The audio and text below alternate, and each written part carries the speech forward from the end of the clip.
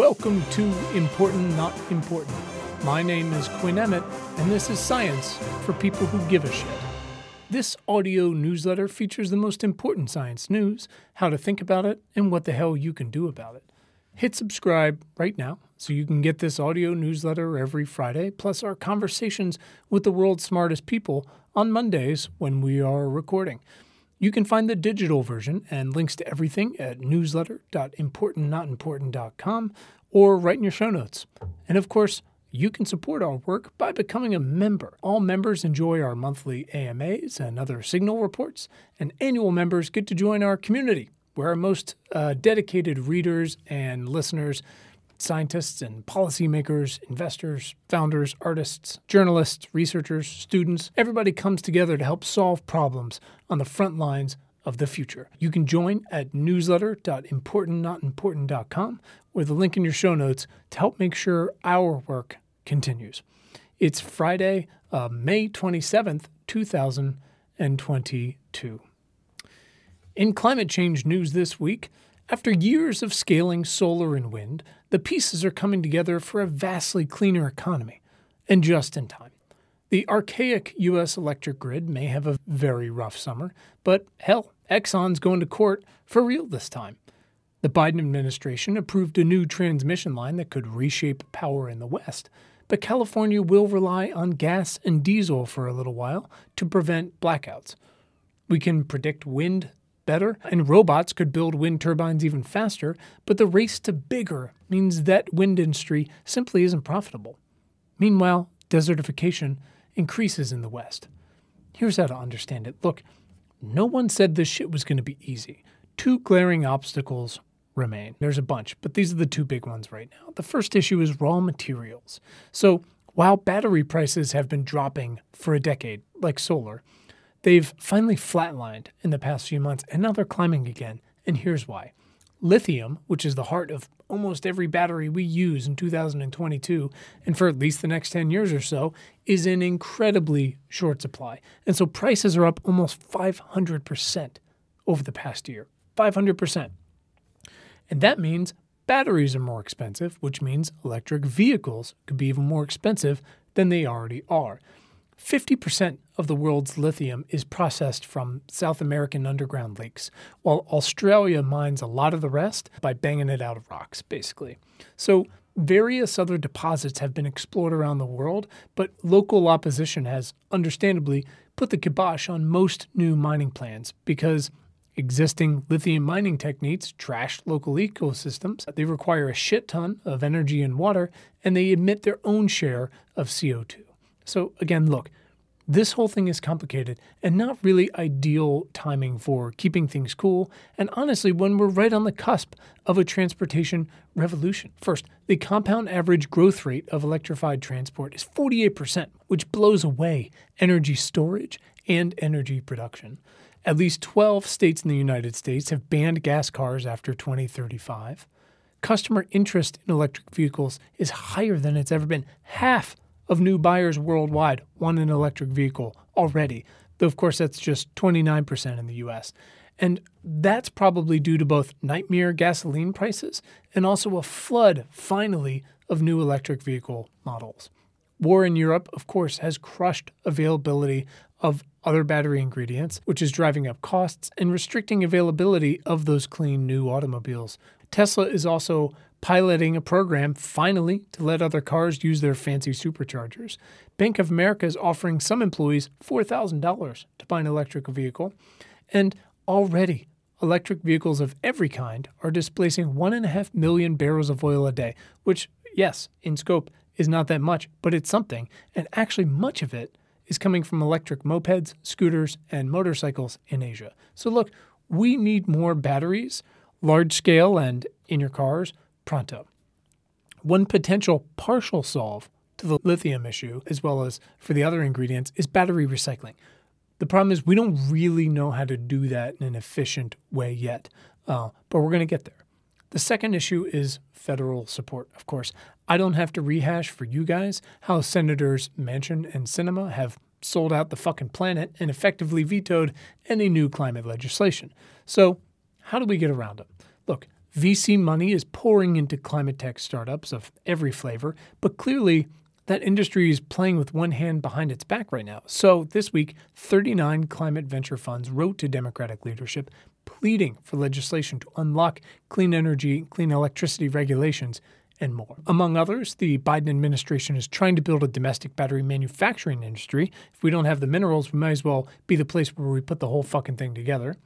They're trying to simplify and expedite permitting for large-scale projects. And also, they recently built Solar App Plus, which you should totally check out for your community. It helps communities like yours speed up residential solar installs. Your action step, what you can do. Earth Justice, you may know them, they're suing the shit out of the U.S. Postal Office because they bought a few 100,000 gas vehicles this year instead of going electric. And of course, you can support their work at the link in the show notes. In COVID news, earlier this week, I published the third in what is apparently an ongoing series of long-form What's Happening with the Virus and Where I Think We're Going updates. These things are at best snapshots in time, a record of where we've been and pulling together from our most interconnected institutions and humanity at large, an idea of where we are and most importantly, why we're here. So huge thanks to everyone who's already shared this. If you are listening, obviously, this was just published as well. We've had a long week, so thank you, and I hope you get something from it. I recommend you do read it or listen to it. Here's the TLDR. Is that how people say it? Who can even know? I'm ancient. Here it is. While we're still fairly well protected against death and severe disease, that protection is beginning to wane a bit and will continue to do as new subvariants become more immune evasive and as the antibodies from your original shots, which probably months ago, become a little less potent, and also because only a third of eligible Americans have gotten a first booster. Thus, COVID cases are growing everywhere. Look at the list for your county or your state and multiply that by 7 to 10. And that's probably where cases are right now.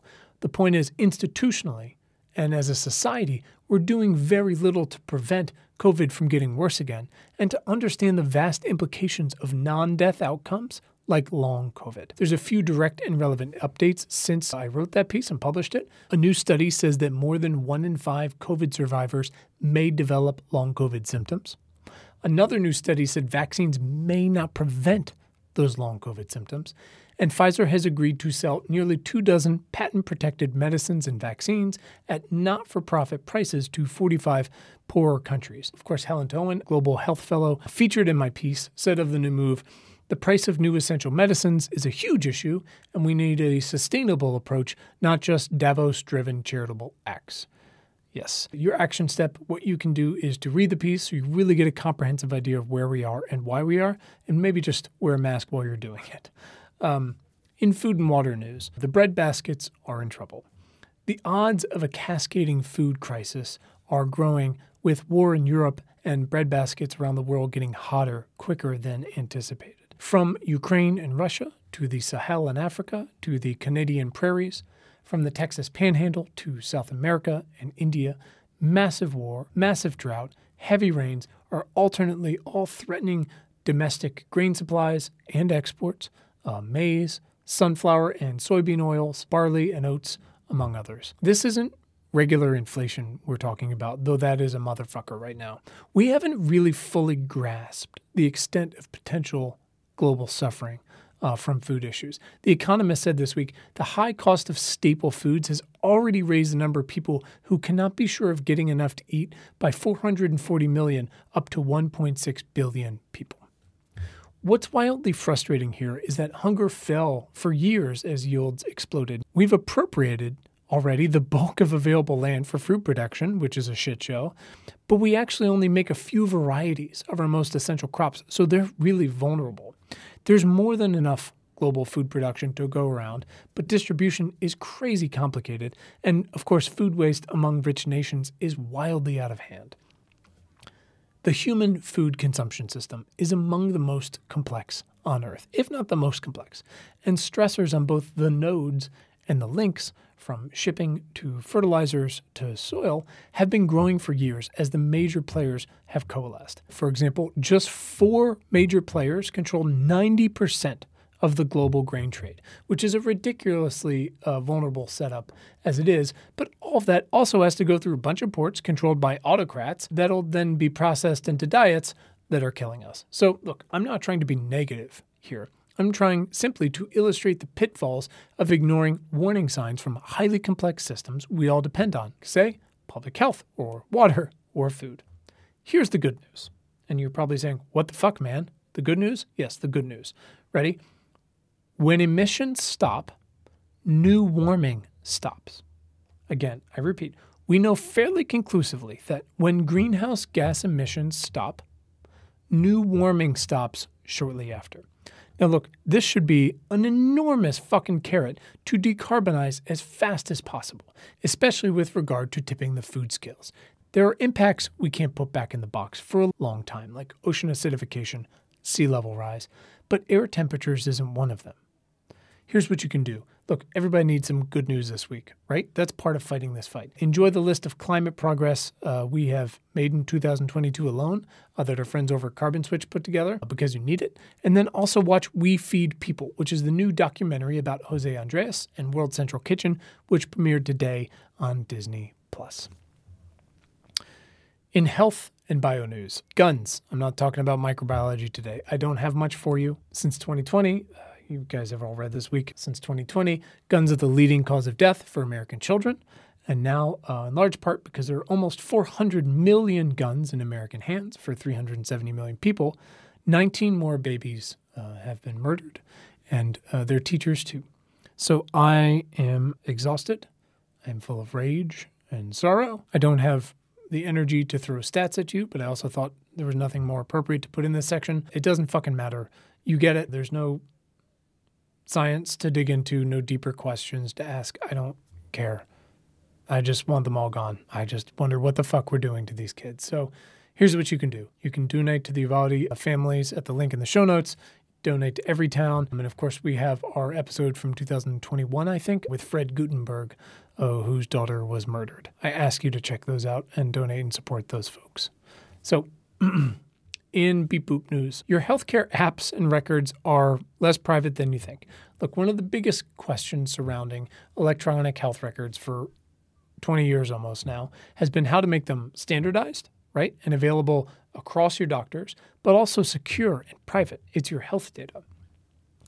Arrested Development voice, a narrator, they're not. From a Stat News investigation, the commercialization of medical data has exposed gaping holes in the 26-year-old law known as HIPAA, which pledged to keep patients' health information private but put healthcare organizations in control of its use. The law lets those businesses sell access to patient data as long as they remove or obscure certain information, such as names, zip codes, and birth dates. Once data sets are de-identified, HIPAA gives private companies wide latitude to buy, sell, and mine medical information without getting patients' permission or cutting them in on the profits. Here's how to understand it. Look, I've written extensively on the horror show that is the commerce around your location data. And I wrote a couple weeks ago about how period tracking apps may become a surveillance liability for women. And this week, Zeynep Tufekci took it even further. She wrote in the New York Times, after the Supreme Court's draft opinion that could overturn Roe was leaked, the Motherboard reporter Joseph Cox paid a company $160 to get a week's worth of aggregate data on people who visited more than 600 Planned Parenthood facilities across the country. This data included where they came from, how long they remained, and where they went afterwards. The company got this location data from ordinary apps in people's phones. Such data is also collected from the phones themselves and by cell phone carriers. Now you may say, yes, but that data was aggregated. And I would remind you that time over time, researchers have proven they can pinpoint your identity from these data by harvesting and then triangulating location, apps, purchases, and against your friend's location data as well. Look, your location data is barely protected. Your insurance data, not protected. Your prescription data, not protected. Your search history, not protected. Your school tests are not private. The info you give your apps from CVS to Instacart, they're not protected. And all of it now can be used against you. Google and Facebook and Amazon are so integrated with the web, they often power the whole thing through cloud services and more, even if you're signed out of all their apps. It doesn't matter. These data and services combine to make for a more useful digital assistant. Don't just predict what groceries we need to buy again, or when it's time to leave for a doctor's appointment or for your kid's school, but they control us and are accessible to law enforcement freely and sold every second of every day. This is not hyperbole. Tech groups need you to continue blindly giving your information away, and they're working overtime with lobbyists to water down any hope for privacy regulations. We can do so much better. Here's what you can do. We desperately need people in office who understand how the fuck the digital world works. So I would like you to donate, volunteer with, or even run for office with our friends at Run for Something, who work exclusively with under 40-year-old progressive candidates at the local and state levels. Here's 10 things from my notebook. In monkeypox updates, and we'll cover that more thoroughly next week, there's a vaccine ready. It's the smallpox vaccine, and you're welcome. Our friends at Global.Health have built a monkeypox map, and Vox wrote an explainer on why it's containable, we think. A new heat pump bill in the U.S. could speed up U.S. home electrification by 20 years. We've got a story about how companies get punished for taking climate action. Stranded fossil fuel assets could really become a thing over the next 10 years. Bloomberg has a list of their 2022 climate innovators separated out by category. Some really cool shit there. Story about how FEMA helps wealthy white people escape flooding and sea level rise before anyone else. Another story about how big meat is basically just like big oil and the tactics they use to divert your attention from their impact. There's a list from our friends at the Montreal AI Ethics Institute of 150 burgeoning ethical AI startups. Good article on how robot companions might be a key to helping avoid loneliness in the elderly, or it could be a nightmare. And lastly, questions about what might a FDA healthy food label look like. That's the news for this week. It's been a tough week, and I'm sending you all love and support. Please hit subscribe now, support our work, but also so you can get next week's analysis straight to your feed. To go deeper on any of the news, to find your action steps, go to newsletter.importantnotimportant.com. Thank you for being a part of our community, and thank you for giving a shit. Have a safe holiday weekend.